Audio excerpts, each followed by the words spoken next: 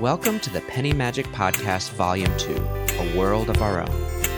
This spring, we're bringing you 10 short stories over 10 weeks so that you can take a break from your everyday life and step into fictional worlds you've never visited before. Now for this week's story. The Winter War. The worst part of the Winter War was watching the old people fight it. No young people wanted to join. Instead, they let old men with long white eyebrows and women with hair going from silvery brown to white pick up the guns and planes and bombs and drive into each other all winter long. No one was happy about it. The old people thought the young people were neglecting their duties. The young people thought the old people were wasting their time. They were both right.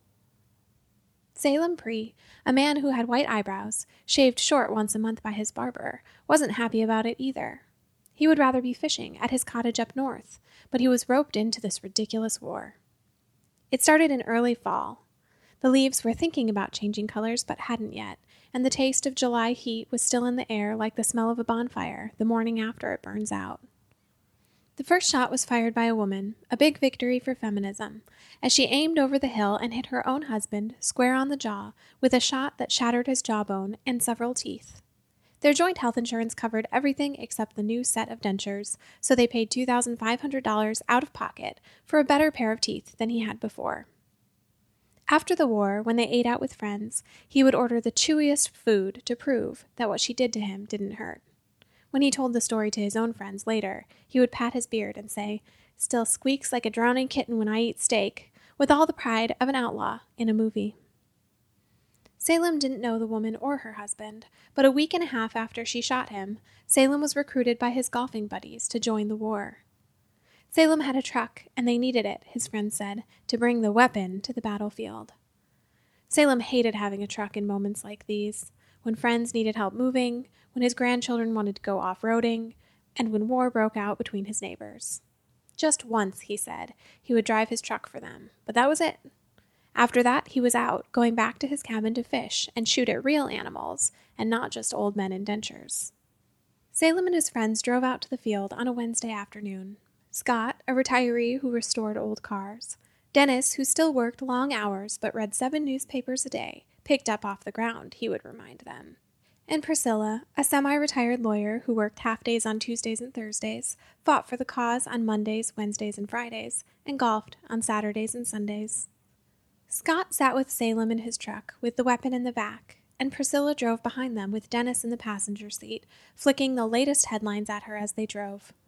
They unloaded the weapon, and Dennis shouted instructions mixed with praise for the beauty of the thing. "Lower it steady. It's going to take a real fighter to beat this. Don't let that end drop first. I can't wait to see what they'll say to this." They lowered it onto the ground and started rolling it up the clipped grass of the hill. The battles took place on the other side, land reserved for them 3 times a week through the county park district. Salem spun his keys around his index finger and waved goodbye. "Have fun and stay safe," he called, getting back into the truck. Scott stopped him. How would they get the weapon home if he didn't stay? Salem thought about it. He could drive to the nearby gas station and get a coffee as they fought, get a car wash, and then return at the end of the battle. Scott wasn't having it. Didn't Salem know the stakes? Salem didn't. Hadn't Salem read the 7 newspapers? He hadn't. Couldn't Salem see that leaving was as good as letting the other side win? He couldn't. But he compromised, promising to stay at the park, but in his truck, far away from the battle. He was the 4th in their golf group, and he didn't want to lose that. The 3 faces, weathered and excited, counted his staying as their first victory and charged over the hill to collect another on the grassy battlefield of a well-kept county park that doubled as a soccer field after school let out at 3 p.m. Other soldiers paraded in on the asphalt road, filling up the parking lot and marching, like his friends, up and over the hill. Salem drove the truck to a lone maple tree at the far end of the lot and parked underneath, watching in the rearview mirror as the soldiers mounted the hill, hoisting makeshift weapons, ready to go to war. Salem crossed his arms over his chest and stared out at the sky. A while later he awoke, told himself that he was just resting his eyes, and saw smoke hazing over the hill. He wondered what it looked like over there, all of his friends fighting tooth and nail, people who could barely take their right of way at a stop sign, taking down their neighbors and enemies over a war like this. The battle was only halfway done, so he climbed the hill to see for himself what he was declining to participate in. The weapons and footsteps had made a warpath of matted down grass with Queen Anne's lace and daisies crushed on either side. On the other side of the hill, the grass rolled down softly into a field, messy with cargo shorts and golf caps, windbreakers and polo shirts, his peers tearing into one another with soft white rolls of hair and bald heads bouncing around among the weapons that had been abandoned early on. For every weapon that stood on the side of Salem's friends, the enemy had an equal one pointing back. Vindictive quotes, historical examples, charts, graphs, and tedious infographics were strewn across the field. Inaccurate videos had been left on the sidelines early on, and easily debunked claims sat in piles next to them, with misplaced commas and misspelled words, spilling off the sides and covering the grass below with a sludgy tar. Scott's weapon, the weapon worth wrangling Salem's truck out to this field for, was abandoned at the center of the fray. A George Orwell quote on 3 wheels, aimed squarely at a lesser-known quote from Adam Smith, both equally mired in the soft grass and mud, unable to defeat each other or anyone else. Priscilla ran towards him with a whoop. Everywhere on the battleground, Salem saw his peers scraped at the knees and arms, exposed skin scratched with fingernails and car keys. A man nearby tossed his thin white hair back and forth as he bit into another man's arm. But there did seem to be a sort of gentleman's code. No glasses were knocked off, no hearing aids pulled out, and everyone seemed to be evenly matched with an enemy of equal size, agility, and years. A long whistle came across the field. A 20-something young man, younger than everyone else by 4 decades, walked through them. His outfit stood out among the others. Flip-flops and a blue Park District t-shirt, jeans, and long brown hair. He called for the break, and the fighters found their own sides, trickling off the field. The war that had started off with talk of guns and bombs and planes had been tamed into this, scratching and biting on a Park District lot for 120 minutes, 3 times a week. They could abide these rules, they decided. War shouldn't interrupt the weekends. The young man waited a few minutes, scrolling through his phone while the warriors wrapped wounds and rehydrated, then blew the whistle again, rolling his eyes at the hauler in charge of both sides as they were released. For the next hour, Salem watched the throng grapple, inadequate weapons tossed aside, everything coming down to hands and legs, kicks and fists. At one point, an old man with browning teeth and a slender cane in his left hand charged the hill to attack Salem, but Salem staved him off with a good-natured wave, just like he refused the dessert menu at a restaurant. He wasn't involved in this ridiculous war. He didn't want to sweat under his armpits while clenching another man's leather belt, as Scott was doing, or to have his shirt pulled up over his stomach as Dennis's was, leaving sagging, hairy skin exposed across his torso, or to writhe with rage as Priscilla did in her stiff visor and golf shorts, shouting and screaming at a long-haired woman in a floor-length patterned skirt. At the end of the last whistle, the sea of soldiers parted, and Dennis took one final swing at his opponent, hitting his forehead with a dull thud as they turned away from each other. They trekked back up the hill. "See," said Dennis, approaching Salem. "If we didn't do this, who would?" Salem didn't have an answer. He wasn't sure who would do it, or why they should, but he also knew better than to say anything, especially as Dennis proudly nursed a black eye with an ice pack. The only 2 people walking away unscathed from the battle were himself and the referee, who was now sitting in the golf cart with his feet up, scrolling through his phone. Even though Scott's prized weapon was no good in this battle, he insisted on bringing it with them, lugging it back up the hill through its earlier tracks to the truck.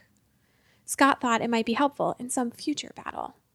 Most of the weapons were left on the field, stray reminders for the soldiers of what hadn't worked. Like all good wars, the name was a misnomer. The Winter War started in fall and ended in spring, although poetic historians years later would attribute the name to the age of the participants, not the season they fought. Though it made a better explanation, it wasn't true. Perhaps the true reason for the name, the Winter War, was for the day that it changed directions, a winter day when the soldiers began losing steam, like a pool toy left to deflate in a garage on its own time.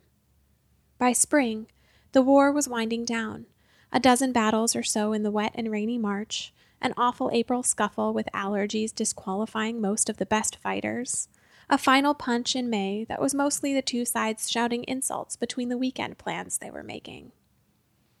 Salem, though, was there for the winter battle that did seem to change the pace of the war.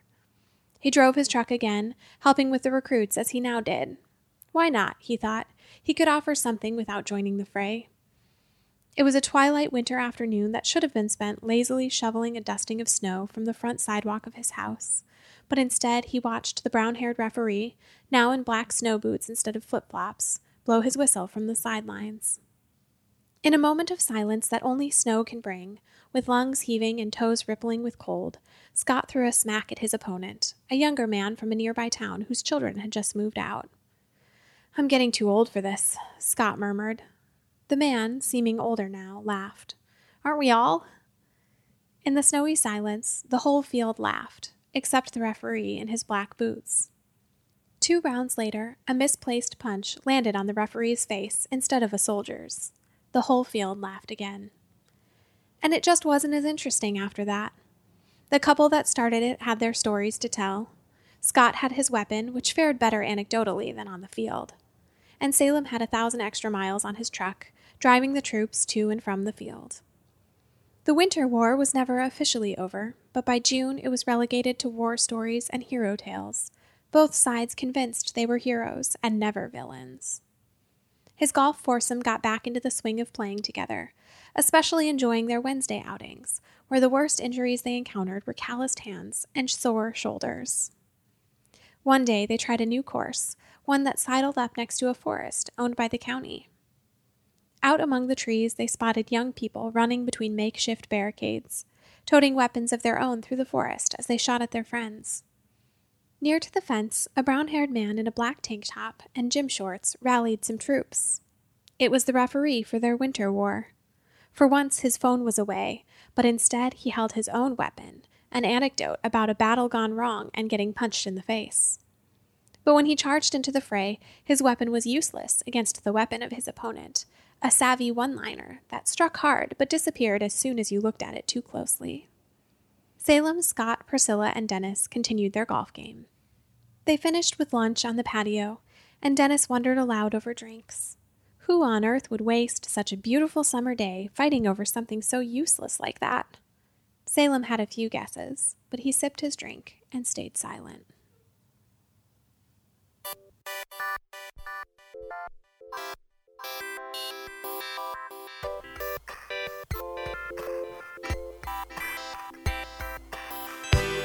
This has been a Penny Magic story. If you enjoyed this story, please leave us a rating or review. This story was written and narrated by Natalie Mills and produced by Matt Mills. For more stories like this, visit pennymagic.co. That's pennymagic.co.